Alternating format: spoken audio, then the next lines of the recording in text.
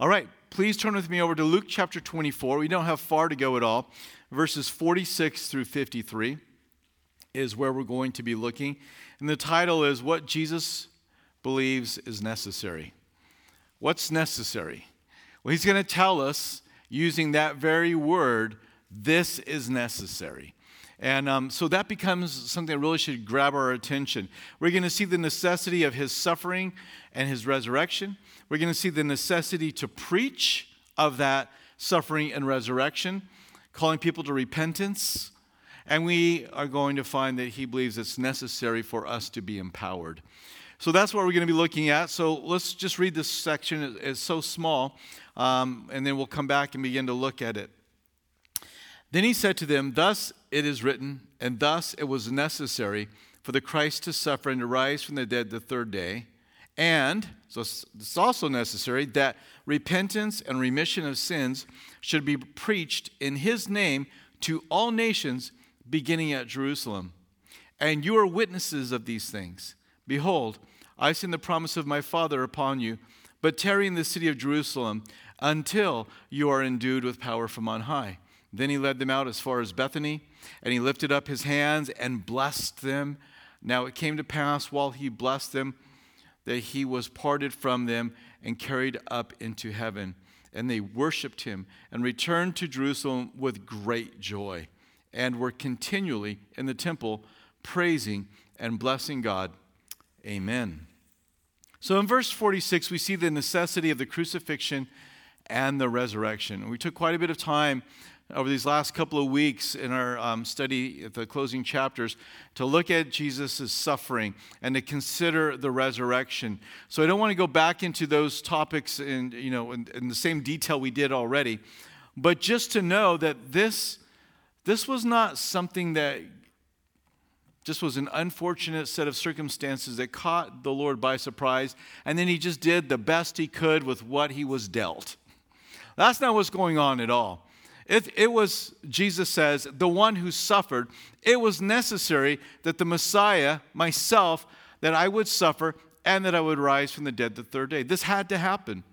Again, it's written, he says, in Isaiah 53, Psalm 22, two clear chapters that speak of the suffering of the Lord. And so this is where you would find it written about his suffering. And so we read that he was bruised, and the wrath of the Father was poured out upon the Son. Why would the Father pour out his wrath upon his Son? Because Jesus took in his body our sin. And sin had to be punished, and so he punished his Son, Jesus, so that we wouldn't have to be punished. So that wrath would not have to come upon us. Anybody who says, "Well, I just don't believe that God will judge," knows nothing of the Bible. They know nothing of the Lord whatsoever.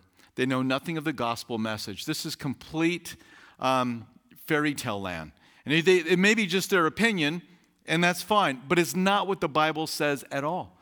The Bible speaks of the deadliness of sin and how something had to be done. I mean, all through the Old Testament, you see the sacrifice. Hundreds of thousands, millions of sacrifices made for sin over the centuries of Israel's worship. The first sin we see in the garden, Adam and Eve, they were covered, literally covered, with the skins of an animal that had been sacrificed. I mean, this is the imagery we find from the garden all the way to the book of Revelation. And so these things had to be. He had to suffer and die on the cross. Because if he didn't suffer, then humanity would suffer separated from the Father for all of eternity in the lake of fire. And God just did not want that to be the case. So it was written that he must suffer, but it's also written that he must rise from the dead the third day. I want to turn to a couple of the passages that speak of the resurrection of Jesus Christ. And so Psalm 16, verses 9 and 10 states, "Therefore my heart is glad, and my glory rejoices. My flesh also will rest in hope. For you will not leave my soul in Sheol," or the grave, "nor will you allow your Holy One to see corruption." So here's a prophecy that although Jesus was going to go to Sheol, he was not going to be left in Sheol. And that he was not going to endure corruption. So he spent those 3 days there. That's one passage, a significant passage that speaks of the resurrection. Another one is in Psalm 118, verses 18 through 24. And we read there, "The Lord has chastened me severely, but he has not given me over to death. Open to me the gates of righteousness, and I will go through them, and I will praise the Lord. This is the gate of the Lord, through which the righteous shall enter. I will praise you, for you have answered me and have become my salvation. The stone which the builders rejected has become the chief cornerstone. This was the Lord's doing. It was marvelous in our eyes. This is the day that the Lord has made. We will rejoice and be glad in it." So we see here, the Lord speaking of the judgment that was going to come upon him, and saying, "Yet the Lord delivered me out of this." And so we find passages like that speak of the resurrection of Jesus Christ. This is, we're going to be there, we're going to just touch it a little bit. But if you want to read a sermon that draws upon some Old Testament passages, then the first gospel message that was preached by Peter in Acts chapter 2 is a good place to read and see how he drew upon that which was written and how he proclaimed the suffering and the resurrection of Jesus Christ from the dead. And both of them are necessary for our salvation. If Jesus would have died but not risen from the dead, then he died as a good guy, but was claiming to be something that he wouldn't, and was a false prophet because he said he'd rise from the dead the third day. So he might have had done a lot of good things and said a lot of good things, but he certainly wouldn't have been the Messiah. And there would be no atonement for our sins in the person of Jesus Christ. But of course, he did rise from the dead. And so not only did he have it placed upon him, but then he defeated sin and death as he rose from the dead. So now we can have the hope of everlasting life. We can have this. So it is necessary that he had to suffer. And now you can imagine that statement being made to the disciples. They don't have their theology all lined out like you do in your mind right now. They will, okay? They will. But right now at this point, they're like, "But why, Lord? I mean, why did you have to go through that? I mean, remember when you rode into Jerusalem on the donkey and you're Zechariah and was talking about all this, and then you were going to come and you were going to destroy?" And you can imagine as he tried to answer their bewilderment that he would make a statement and says, "Listen, guys, it had to happen. I had to. It was written that these things should take place." And that's an important word right there, isn't it? It was written, therefore it had to happen. What is written in Scripture must happen. It has to take place. The prophecy of Scriptures that speak of the first coming of Christ, born of a virgin, and all of us, betrayed by his friend, his clothes divided. I mean, all that we read, all those prophecies, riding into Jerusalem on a donkey, they all had to be fulfilled because it was written. This is not just a book that, some places it's right, some places it's wrong. It's more right here, it's less right there. And that's what some, modern theologians have tried to do is like, well, we believe that these parts of the Bible is really true. And we believe that these parts of the Bible is probably true. And we believe that this part of the Bible is probably not true. And that part of the Bible is definitely not true. Well, how do you know that? I mean, you got your 4 categories, but how do you know which category to put this in? Because, you read the Bible, and we're told to take all the Scripture as believable. So how do you know which bucket to put that chapter or that verse in? Because there's no flag on Scripture, totally true, partially true. You don't find that. So where do you go to get the answer to those questions? Well, you've got to go to these modern theologians that have put forth this idea, of course. And how do they know that? They don't. But in the process of doing that, what have they done? They have elevated themselves above Scripture. What they said is, here's Scripture, it's an imperfect book, but I have a perfect or a better understanding than at least this Bible of what parts to accept and not. And so in their full arrogance, they think they know better than the Bible. So in reality, if it were true, and believe me, it's not, but if it was true, you might as well take your Bible and throw it in the trash can and follow them around because they know better than Scripture. But don't do that because these guys are lost and they're confused. So we believe that if it's written, we must. Now, why do we believe that? Because it's inspired. We believe this is, if it's written, it must come to pass because it's inspired. What does that mean? God breathed this text to us. He gave this to us, and He moved upon men by the Holy Spirit to write these things down. So it's inspired. Because it's inspired of God, therefore, it's inerrant. It's true. And if you don't have inspiration, then it's hard to get to the inerrancy part, right? And that's the way, a lot of these who look at the Bible, well, part's true, part's not true. They don't believe in inspiration in the same way. They'll use the word inspiration, but they've got a different definition of what it means. So if it's inspired, if God gave us this holy book, then it's inerrant. It is trustworthy. It is true. And if this inspired, inerrant word has come to us from God, then it is sufficient. It can speak to us about all issues. It can deal with our need for salvation. It can deal with our need for eternal life when we die and to receive a new body. And it's authoritative. It is able to speak, or wherever it speaks on any issue, it is the final word. So inspired, inerrant, sufficient, and authoritative. That's why when we read that it is written, and Jesus said these things had to happen because of these truths concerning the Word of God. And those that want to push the Word of God aside and suggest other ideas and say, well, this was written a long time ago, or, I don't know about this. So often the people that are saying all these things, and not in every instance, sometimes these are people that have been theologically trained and they somehow have fallen off the rails. But the majority of people who want to say, well, you can't trust the Bible, have never read the Bible. They've not read it. They've not studied it. And so just be aware of that. It is something, if it is written, it is true, and you can expect for it to be fulfilled. Even if it's something as unbelievable as the Son of God having to suffer on the cross and rise from the dead.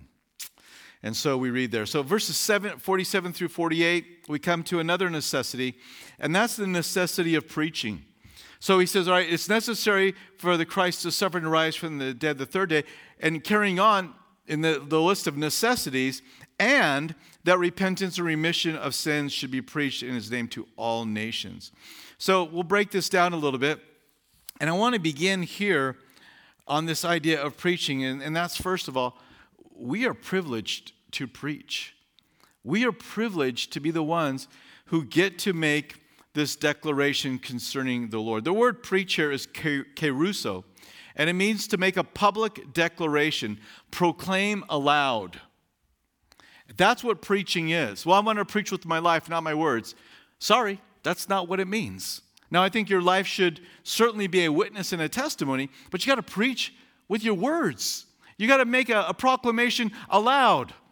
Well, I just want people, to look at my life and to know that Jesus is the Lord. Well, how is that going to work out? How do they know that your life is lived the way it is? Because of Jesus. This one man writing of his own testimony, when he found out that the owner of the company he had worked for, the owner of the company got saved. Let me start this over. The testimony of the owner of the company got saved, and then he decided to start having prayer meetings at the places where everybody worked, and he was shocked to see this man walk in. And as he walked in, he goes, "Are you a Christian?" And he goes, "Yeah." And he goes, "You're the reason why it took me so long to get saved." He goes, "Why? What did I do?" He goes, "Well, I looked at your life and you had it all together and you never once mentioned Jesus. And I figured if you can pull it together and live a good moral life, so can I." You see, it's not just, again, it's not just living some moral life. It's living it to the glory of the Lord, right? We live our lives to the glory of God. We're not moralists that are out there to just achieve that. We want to proclaim the name of Jesus, both in word and by the way we live our life. So, Kerusso, we preach, we speak aloud, and it is a privilege that we are allowed to speak. I got 3 verses for you that just, I believe, they bring an emphasis to the privilege. 2 Corinthians 5:20. Now then we are ambassadors for Christ. You are an ambassador for Christ. You are his representative to this world. Do you know what an ambassador? We send these people overseas. We send them to places to represent the will and the desire of the American government to that other nation. You are an ambassador sent by the Lord to communicate his will, as though God were pleading through us. Boy, that's just a heavy statement, isn't it? It isn't just that we're mouthing something. It's not that we're just, talking about something we read in Scripture. No, the Lord himself is pleading through you to other people that they might be reconciled to God. And so this gives you a sense of how we should be communicating to people. I talked about this on Sunday just a little bit, but it's not that we just put the gospel out there for your evaluation, take it or leave it. No passion on our part. Paul used the words of trying to persuade people, but here you can see the word pleading. God is pleading through us and calling people to be reconciled to him. All right? Come, let us reason together, says the Lord. The Lord wants people to come to himself, and there should be a cry that comes from our voice to them. So what a privilege to be an ambassador and have God plead through us as we would preach the gospel. 1 Thessalonians chapter 2, verse 4 is another one. But as we have been approved by God to be entrusted with the gospel, even so we speak not as pleasing men, but God who tests our hearts. And it's that phrase right there that's underlined on the screen, entrusted with the gospel.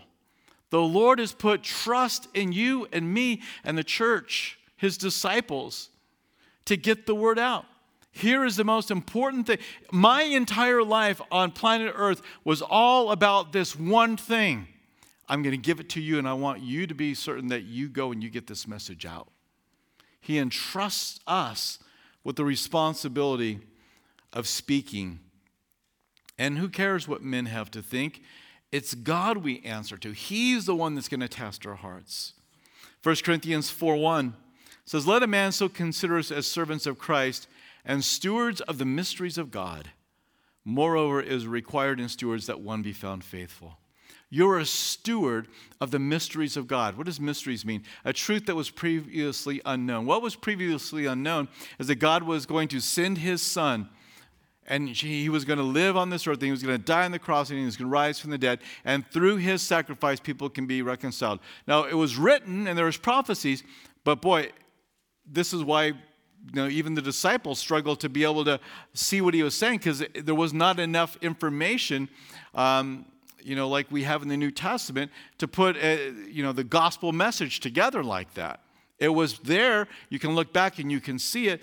But now, that which was once a mystery, now a truth made clear, you're a steward and I'm a steward of it. It's in my keeping. And what does a steward do? A steward is responsible for the master's property, goods, and wishes. And so we are stewards, we are ambassadors, we have been entrusted with the gospel. So what a privilege. And this isn't just for the 11 disciples here. This is for us. So when we're speaking about the necessity of preaching, and the first thing is that we are privileged to preach. And what do we preach? Well, we preach, the first thing, verse 47, is repentance. We preach repentance. Greek word metanoia. It's the idea to have a change of mind, to have a change of course.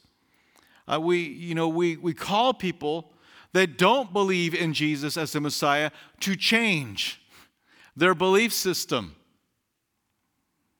And we're not apologetic about it because they're going from something that's a falsehood to something that's true. They're going from darkness to light.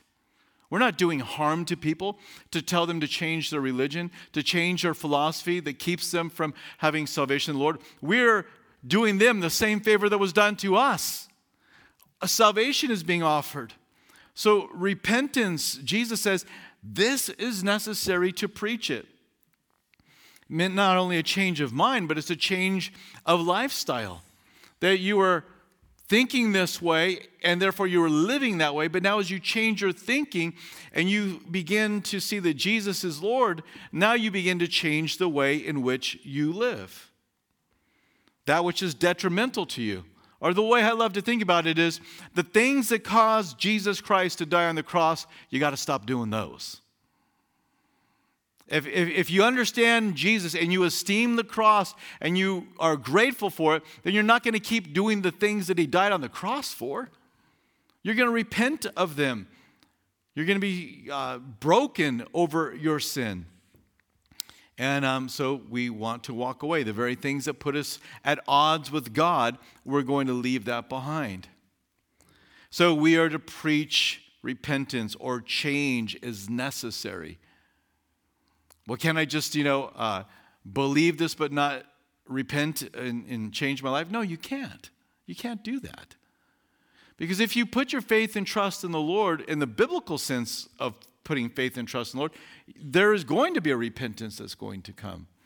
And so important that we preach and call people to have a change in their life, to have a change of mind, to have a change in which they live. So we preach repentance. Those who suggest to us today that people can live however they want to, sexually or, morally, and that it's wrong for us to call them to repentance. Well, what do you do with this? What do you do with this thing that we call people to repentance? You got to change. That's Jesus would say, it's necessary that you call people to change. It's necessary that you do that. But we don't just preach repentance, we also preach remission, or we preach liberation. The word here for remission is the act of freeing from an obligation, guilt or punishment, pardon, cancellation. We get to preach that the guilt and the punishment that was coming has been canceled. We get to preach that you're liberated from the deadliness of your sin and the bondage that you are a part of. And so we are able to bring both of these things. We preach repentance. We preach liberation. We talk about the necessity of Jesus suffering on the cross. We preach the necessity of his resurrection, that people need to repent, that people are liberated. And the other piece that we see there in verse 47 is in remission of sins should be preached in his name to all the nations. We preach Jesus. We're talking about a specific person by which you can, you should be repenting and turning to, and you can be liberated from. It isn't that you can just go and you can choose any name of any religious figure, and then that's okay. That's not what the Bible says. The Bible calls us to preach in the name of Jesus. Why? Acts 4:12. Nor is there salvation in any other, for there's no other name under heaven given among men by which we must be saved. That's why we preach in his name. Well, that's rather narrow. It's probably more narrow than any of us can imagine, actually. But truth is kind of that way, isn't it? It's very narrow truth. So we shouldn't be surprised. And there's a broad path that leads to destruction. There are many names that will lead to a path of destruction, but there's only one name that it is necessary for us to preach in so that people might be saved. And that is because this is the only God-man. This is the only one that can atone for sins. And so we proclaim him. What else do we learn in this verse? Well, it's still there in verse 47, as we preach at home and abroad. Now to them, their home was Jerusalem. and to them, of course, into the nations. The same for us. Our home is Lynchburg, but the furthest part is the same. It's to the nations. And it's amazing to me that Bible-believing, gospel-preaching Christians can actually debate of whether or not we should, be involved in missions. I honestly, I just feel like running my head into the wall when this comes up. Like, what are we even talking about this for? We preach at home. We preach on the other side of the world. Why are we struggling to try and figure, well, I just don't know if we should be using the energies of the church to go all the way to the other side of the world. Well, why do you think that? Do you not read what Jesus has to say here? Well, I think we just got to take care of home first. Okay, go out there right now and do it. And while you're doing that, we're going to send somebody else to the other side of the world. I mean, it's not one or the other. It's yes, we do this. Jerusalem, Judea, Samaria, and to the ends of the earth. I don't understand the hang-up, but I certainly have had the conversation about it. I've been rebuked for it. I've been rebuked for going overseas and doing mission work overseas, and have received letters by it and rebuked for doing this. And I could go on in this story. Somebody shaved their head and came into a meeting with me as a sign of all the trouble that was going to come to my bride because I was forsaking the bride of Jesus Christ and going overseas to preach the gospel. Yeah, that actually happened. And I go, why, where's your hair? I'm not bashful in those situations. I go, where is your hair? I shaved it off. I go, you shaved that off so it would be a sign to me, didn't you? Yes, I did. And I said, well, you wasted, your hair there because this is not right. She goes, well, you're forsaking the church, the bride of Christ. I said, what part of the bride of Christ am I forsaking? The one on Leesville Road that's underneath this red roof, that part of the bride of Christ? Well, I'm not doing that, but when I'm not here and I'm overseas, guess where I'm ministering? With the bride of Christ. So the church in Nepal, the church, in Australia or England or all these different places in Russia where we've gone, that's the bride of Christ too. So I don't know. I don't know if this is an issue for you, but if it is, it shouldn't be. Because look at the words that Jesus is saying. We got to do it. Now, if you forsake preaching in Jerusalem and only go to the ends of the earth, well, stop doing that. And so we do them both. And may the Lord continue to lead us and guide us in this. But we reach out here and we reach out around the world. And I am so thankful for the many opportunities the Lord gives us to reach out here in our own town. I am so thankful in this state, around this country. I am thankful for the opportunities we have on the other side of the world. And we are stewards of those responsibilities, both in Jerusalem, Lynchburg, and in Central Virginia, state of Virginia, the United States, and the uttermost parts of the world. We've got to go everywhere. And so wherever the Lord opens a door and leads us, we're going to go. And we're not going to, the church will be better off. The more of us that leave here, the better off it's going to be here. I promise you. It's just the way it is. Church is to be raised up and equipped to do the work of ministry. We're to be like a river, not a pond. Right? Pond collects water.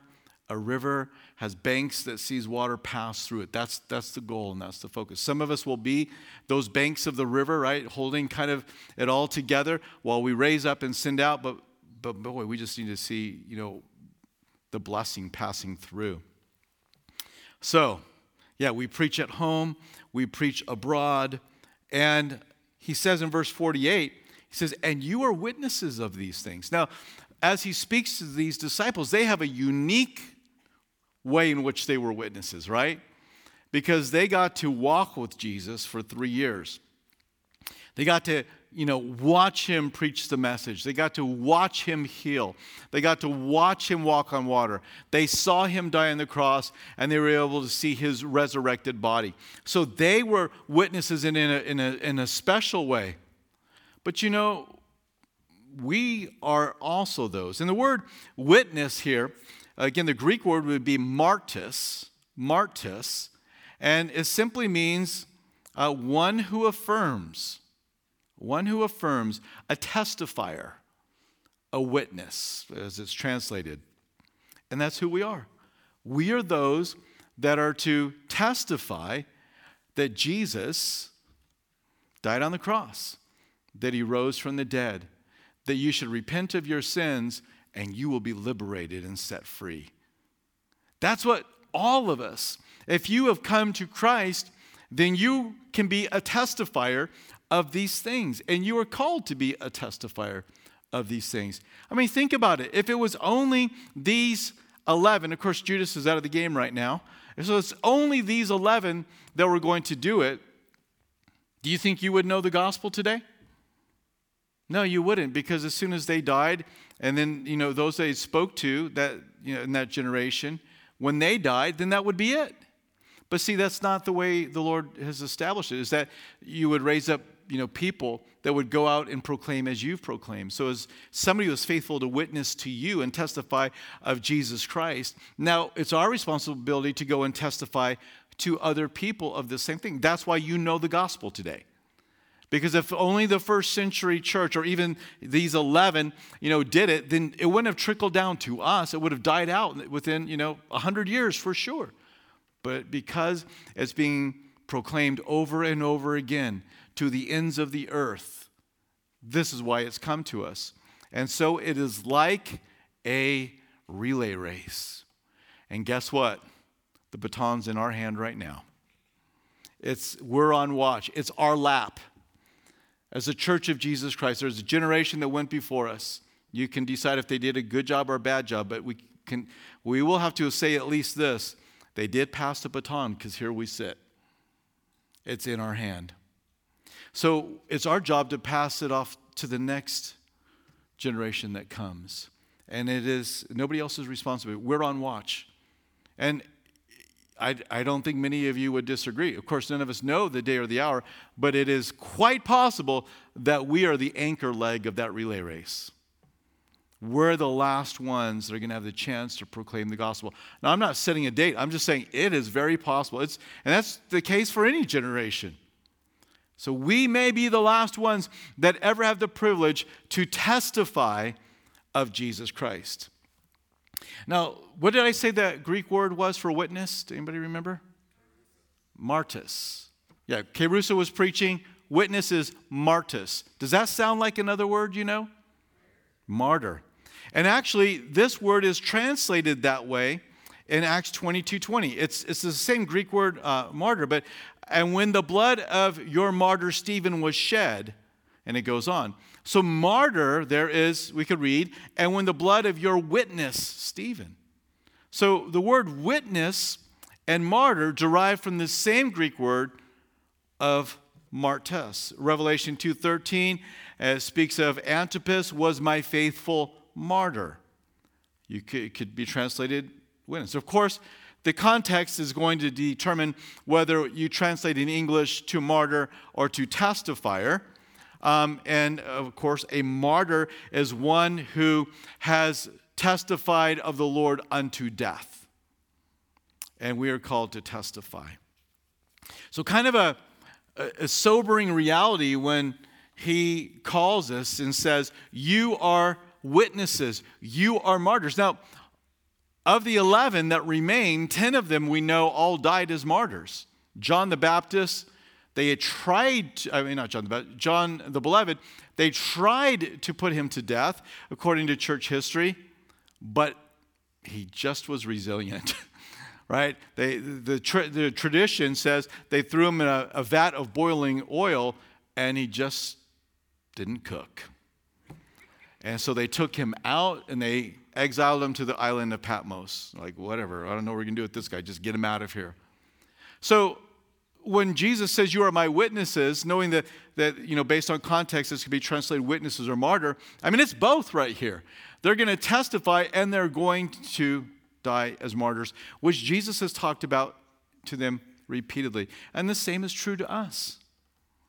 The same is true that we are to both testify and that martyrdom is a possibility.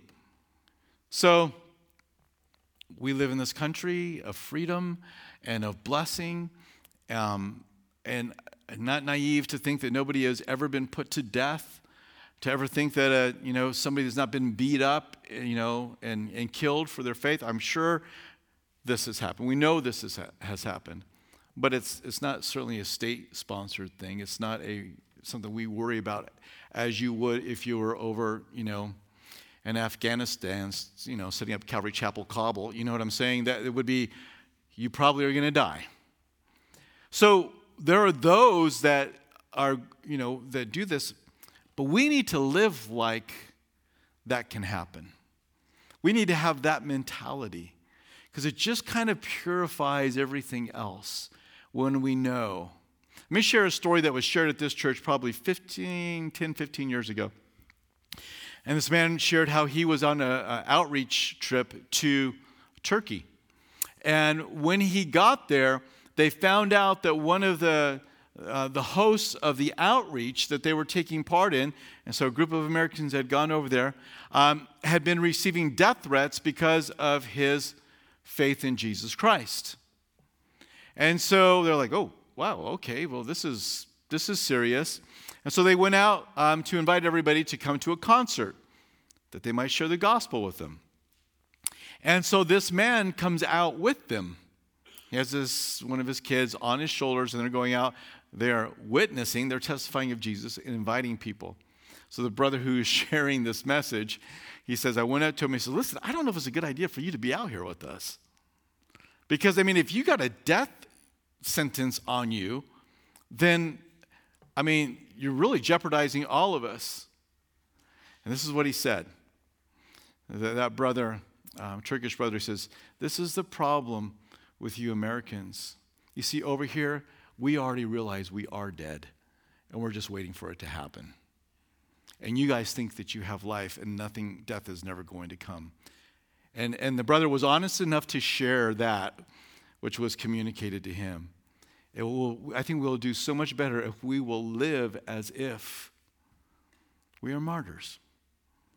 And if we live, praise the Lord. And if we die, well, praise the Lord that we be counted worthy to suffer. But I think we value our existence too much. I said we, I didn't say you, I said we. We value our existence and our comfort and our safety far too much. Can I just say candidly, without really throwing stones at anybody, I just worked through this, and I don't know that I fully worked through it, but this whole thing of us being so afraid of dying in the last 2 years, Jesus said, if you're going to follow me, you're going to take up your cross and you're going to die. What do we get all hung up about?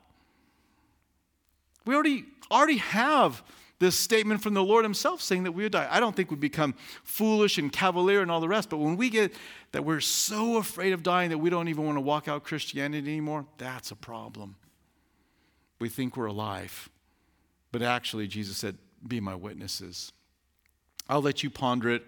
I haven't fully worked through it, but it's certainly thoughts that have rumbled around in my mind and as I've worked through it. Well, verse 49, and actually, I'll just give you this reference. I'll give you a reference for Revelation 20, verses 11 through 15, and why we should go, why we should be willing to be a martyr. And that's because look what's going to happen to those who do not put their faith and trust in Jesus. So you can go look that up on your own, Revelation 20, verses 11 through 15. But for the sake of time, let's move on to verse 49. And here we see the necessity of being empowered. Behold, I send the promise of my Father upon you, but tarry in the city of Jerusalem until you are endued, you are clothed in power from on high. It's necessary that I died and I rose from the dead. It's necessary that you preach to the entire world, both to repent and to know that they would be liberated from their guilt and their shame. It's necessary that you preach these things. But before you do that, there's one more thing that's necessary. Make sure you're empowered by the Holy Spirit. Who is the Holy Spirit? The Holy Spirit is God. Don't think of him as a force. Don't think of him as an electric current. Okay? It's not that at all. Get Star Wars out of your mind. It's not a force. Okay? That is weird. That's not who the Holy Spirit is. He is a person. He is God. He is the third person of the Godhead. And Jesus said, "It is better that I go away, that the Spirit might come." And, it's sad. And if this is you, I just pray the Lord can correct this in your own heart. And I would venture to say, if you feel the way I'm about to describe, it's probably because you've been exposed to some pastor who did a very bad job of describing who the Holy Spirit is. There are a lot of people that are afraid of the Holy Spirit and what he might do in their life. I'm good with the Father. I understand the Father. Abba, Father, that's great. And the Son, Jesus Christ, yes, the Lamb of God. The Holy Spirit, he kind of freaks me out a little bit. He does things that I'm not so certain I want to happen to me. Well, listen, we serve and worship one God who's manifested himself in three distinct persons, the Father, Son, and the Spirit. So he is, in essence, the same stuff. He's the same substance as the Father, as is the Son. They have distinct ministries that they carry out, and the role of the Holy Spirit being many, but one of them is to empower us, to clothe us in the power of God. Not a better, form of yourself. Think about that for a minute. The power of God is not just to make you a better you. The power of God is altogether different than you or me. It's the divine force of God, the power, not the Holy Spirit, but it's the divine force of God upon our life to do the ministry. Acts chapter 1, verse 8, which is really just, Luke wrote this as well, so you get almost a repeat, but in Acts 1:8 it says, "But you shall receive power when the Holy Spirit has come upon you. And you shall be witnesses to me in Jerusalem and all Judea and Samaria and to the end of the earth." So it's almost a repeat of what we just read. But for emphasis' sake, we read it twice. We need to be empowered. Well, wait a minute. I thought the gospel was the power of God unto salvation. Absolutely. The message is the power of God, for sure, to bring people to salvation. But you know what? It's not just the message that has power. The Lord also wants to empower what? The messenger. That we would go forth in power to proclaim a message that is the power of God unto salvation. In Acts chapter 2, we see this promise of the Father, which is you'll have the Holy Spirit come upon you in power. That's the promise. We see this being fulfilled. And they were gathered in the upper room. And as they were worshiping and waiting upon the Lord, there was a sound of a mighty rushing wind. And cloven tongues of fire appeared over each of their heads, and they began to speak in other tongues. And this created a chaos. They heard a chaos going on in this upper room. People began to gather outside and what is happening up there? And as they came out, they're like, what is going on? Are you guys having a party, a drunken party up there? It's like, no, that's not it. Not at all. We're not drunk as you suppose. But this is that which was written by the prophet Joel. That in the last days that God would pour out his Spirit upon all flesh. This is a fulfillment of prophecy. Again, that which was written. This had to happen because it was written that the church would be filled with power to go. And so what's the difference? What happens when you have a person that is not empowered and then you have a person that is empowered? I think there's one individual that gives us a perfect example of that. And can you guess which apostle I'm thinking of? Peter. What does Peter do when he is questioned and asked, hey, do you believe? Or aren't you one of his disciples? He denies Jesus. I don't know him. I don't know. He's afraid. He's scared. He's timid. And he denies the Lord. Even after, just like an hour earlier or so, the Lord has said, hey, Satan has asked for you. He wants to sift you like wheat. But I've prayed for you that your faith would not fail. You're going to deny me 3 times before the rooster crows. I'll never deny you. And then he goes and denies him shortly after that 3 times. He even knew it was going to happen, and he lacked the power to stand and be a witness. But then Acts chapter 2 happens, and the Holy Spirit comes upon them. And the town is filled, is jammed together because it was the feast of Pentecost. And people have jammed into the city. And Peter stands up and he begins to preach the message. Just do a comparison on your own. Read the message in Acts chapter 2 and read Peter's denial. Put them side by side.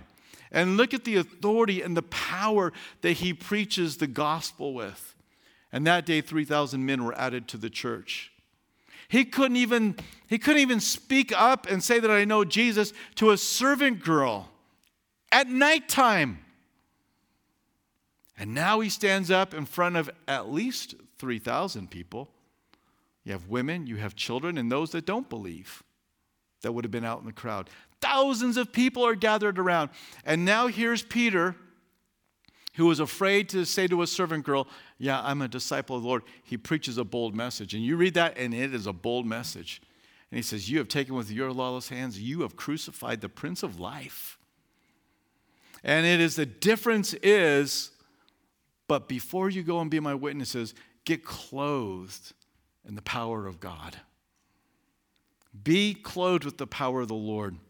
Listen, I have I'm going to make a distinction, and I don't know that anybody else, I'm sure others agree with me, but I'm going to cut it real thin here. Sometimes I think we mistake the purpose of this power of God from on high to be a witness with the power of the Holy Spirit to live a Christian life. So, this power comes upon me that I might be a witness and I might be a light. The power that I walk in to live a Christian life, as I would associate it more with the Ephesians 5, and being filled with the Holy Spirit. I've got to be filled. I got to allow that filling to come upon me. And as I do that, I'm going to be the husband. I'm going to be the wife. I'm going to be the son or the daughter, the employer, the employee. Read through the rest of chapter 5, and you see all the different ways in which a Spirit-filled Christian will live their life. And so there's a yielding that happens in my life to the Holy Spirit that I might be filled with the Spirit and might be the man or the woman I'm supposed to be. But then there is this experience with the Holy Spirit that is a power that comes upon the church to be a witness. Why am I making this? And hopefully you can pick up on it. Sometimes people are like, would you just pray for me to be filled with the Holy Spirit? I haven't been living the way I'm supposed to. And it's almost like you want me just to pray for you or somebody to pray for you, and you're going to have this endowment of power come upon you, and then you're going to be done with your struggle with sin. I got a news flash for you. That's not the way it works. You're going to have to continue to die to yourself. You're going to have to, it's a matter of yielding your life. So as we talk about being filled with the Spirit, Ephesians chapter 5, I say for sanctification and godly living, this power is to be a witness. This is where the dunamis comes from. And so maybe you have had this confusion in your mind. It's like, well, I've been prayed to be filled with the Spirit, but I still struggle with sin. No, you've got to yield to the Spirit every single day. This is not a once-off moment experience. 20 years ago, I got filled with the Spirit and I've never struggled with sin again. That's not it. That's not reality. You've got to continue to yield your life and be filled with the Spirit, Ephesians 5. This is a power that comes upon you to be a witness. Now, again, maybe I'm shaving it too thin, but I'm willing to have a conversation about it. But for sure, when we're reading it right here, Acts 1:8, what happens when the Holy Spirit comes upon us? You will be a witness. And in Luke 24:49, and he talks about waiting in Jerusalem until you're endued with power from on high. What did he just talk about? Being a witness. And this is what we need in our generation. This is what we need, is to go and proclaim the gospel, which is the power of God unto salvation. But I need to be empowered. I need to speak with boldness. I need to allow Christ to plead through me. I need to seek to persuade people to put their faith and trust in the Lord. So important. So, if you've not been filled with the Holy Spirit, empowered to speak the word of the Lord, then we're going to pray for that in just a moment. But let's wrap it up here.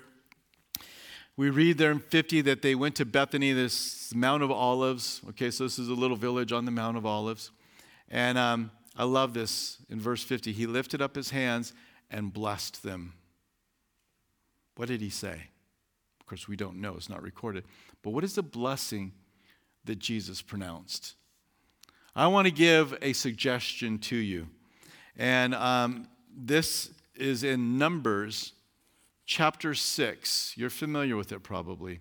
Numbers chapter 6, verses 23 through 27. This is a blessing that the priests were to speak over the nation of Israel. Jesus is our high priest, isn't he? I'm not being dogmatic on this, but I think this is a great possibility of the blessing he spoke. Verse 23 says, "Speak to Aaron," high priest, right? "And his sons," which were also priests, "saying, this is the way you shall bless the children of Israel. Say to them, the Lord bless you and keep you. The Lord make his face." And really, we're reading here the word Lord, but it's the covenant name Yahweh. Yahweh bless you and keep you. Yahweh make his face shine upon you and be gracious to you. Yahweh lift up his countenance upon you and give you peace. So they shall put my name on the children of Israel, and I will bless them. I love that. I will just putting the name of the Lord upon the children of Israel. Maybe it's possible that it is that Aaronic priestly blessing that as Jesus lifted up his hands and spoke to them that they were familiar with. And whatever it was that he said, I'm sure it was amazing. We see their response. They go home. They're so joyful. They're full of praise and worship. But could you imagine if it was that Jesus said, and for them just to begin to process, wait a minute here. You are the one who died and rose from the dead. You atoned for sin. And now you're blessing us as a priest. And of course, we know he was a priest, according to the order of Melchizedek, book of Hebrews. So he speaks this blessing upon them. What a moment this must have been. And as he was doing this, he ascended into heaven, the right hand of the Father. Jesus didn't quit his job. He's still interceding for us. He is still at work, but he accomplished salvation. And so verses 52 and 3, they worshiped him and returned to Jerusalem with great joy and were continually in the temple praising and blessing God. So a good example of how the church should function and live today is that we should continually be worshiping and praising and blessing the Lord. Don't we do enough worship around here? No, we don't. Continually is the exhortation that we receive. So we see there the necessity of praise, right? Jesus ascends to the Father, and then we see the necessity of praising. This is how we should be living our life. So let's go ahead and close here, and let's just pray for obedience to that which is necessary. Obedience to preach in the name of Jesus. He's not one of many ways. He's the only way. And am I willing to preach? I'm afraid. Well, let's pray for the power of the Holy Spirit to be poured out upon your life and my life and our life, that we can go and proclaim his name. And let's remember the necessity that we also are to be about worship and praise and giving thanks to the Lord. Oh, Father, we are grateful to you for so many reasons, Lord, but most of all that you would send your Son to die on that cross for us. Lord, I pray that we would understand what sacrifice was made, what kind of love was poured out when you sent your Son, and then you poured out your wrath on him, how you loved us, Lord, that you're willing to walk that out. But Lord, we know we have a job. We know we have a responsibility, and we are humbled and we are privileged, Lord, to be your ambassadors. But we ask that you would give us, Lord, victory over fear, victory over being double-minded about things. Here's one that you said, this is the necessary thing. And Lord, we can give our hands to a lot of things, but if we don't put our hands to the necessary thing, the last words you said before you went to heaven, and Lord, we're missing what we should be doing. So speak to our hearts, Lord. Give us a heart to proclaim to the lost, Lord, may you break our heart for what breaks yours. And lost people breaks your heart. And Lord, may we feel that. May we sense that. May we just own that, the responsibility of the race that we're in. Being a faithful generation of believers that are proclaiming. And Lord, we want and need, because you said so, we need to be filled with your Holy Spirit. We want to be endued, clothed with that power from on high, that we might be able to speak as your servants have spoke throughout the ages. So wherever you are right now, if you're committing in your heart and your spirit to opening your mouth and speaking the gospel, then ask for the Lord to fill you with his Holy Spirit. Lord, give me power. This is his idea. It's not our idea. He says, don't go into the world without this blessing. You're going to need it.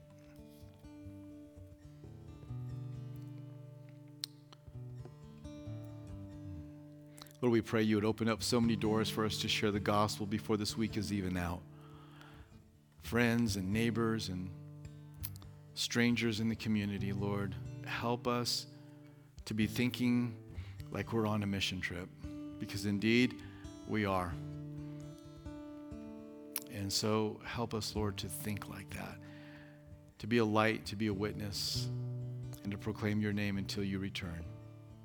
In the name of Jesus we pray. Amen.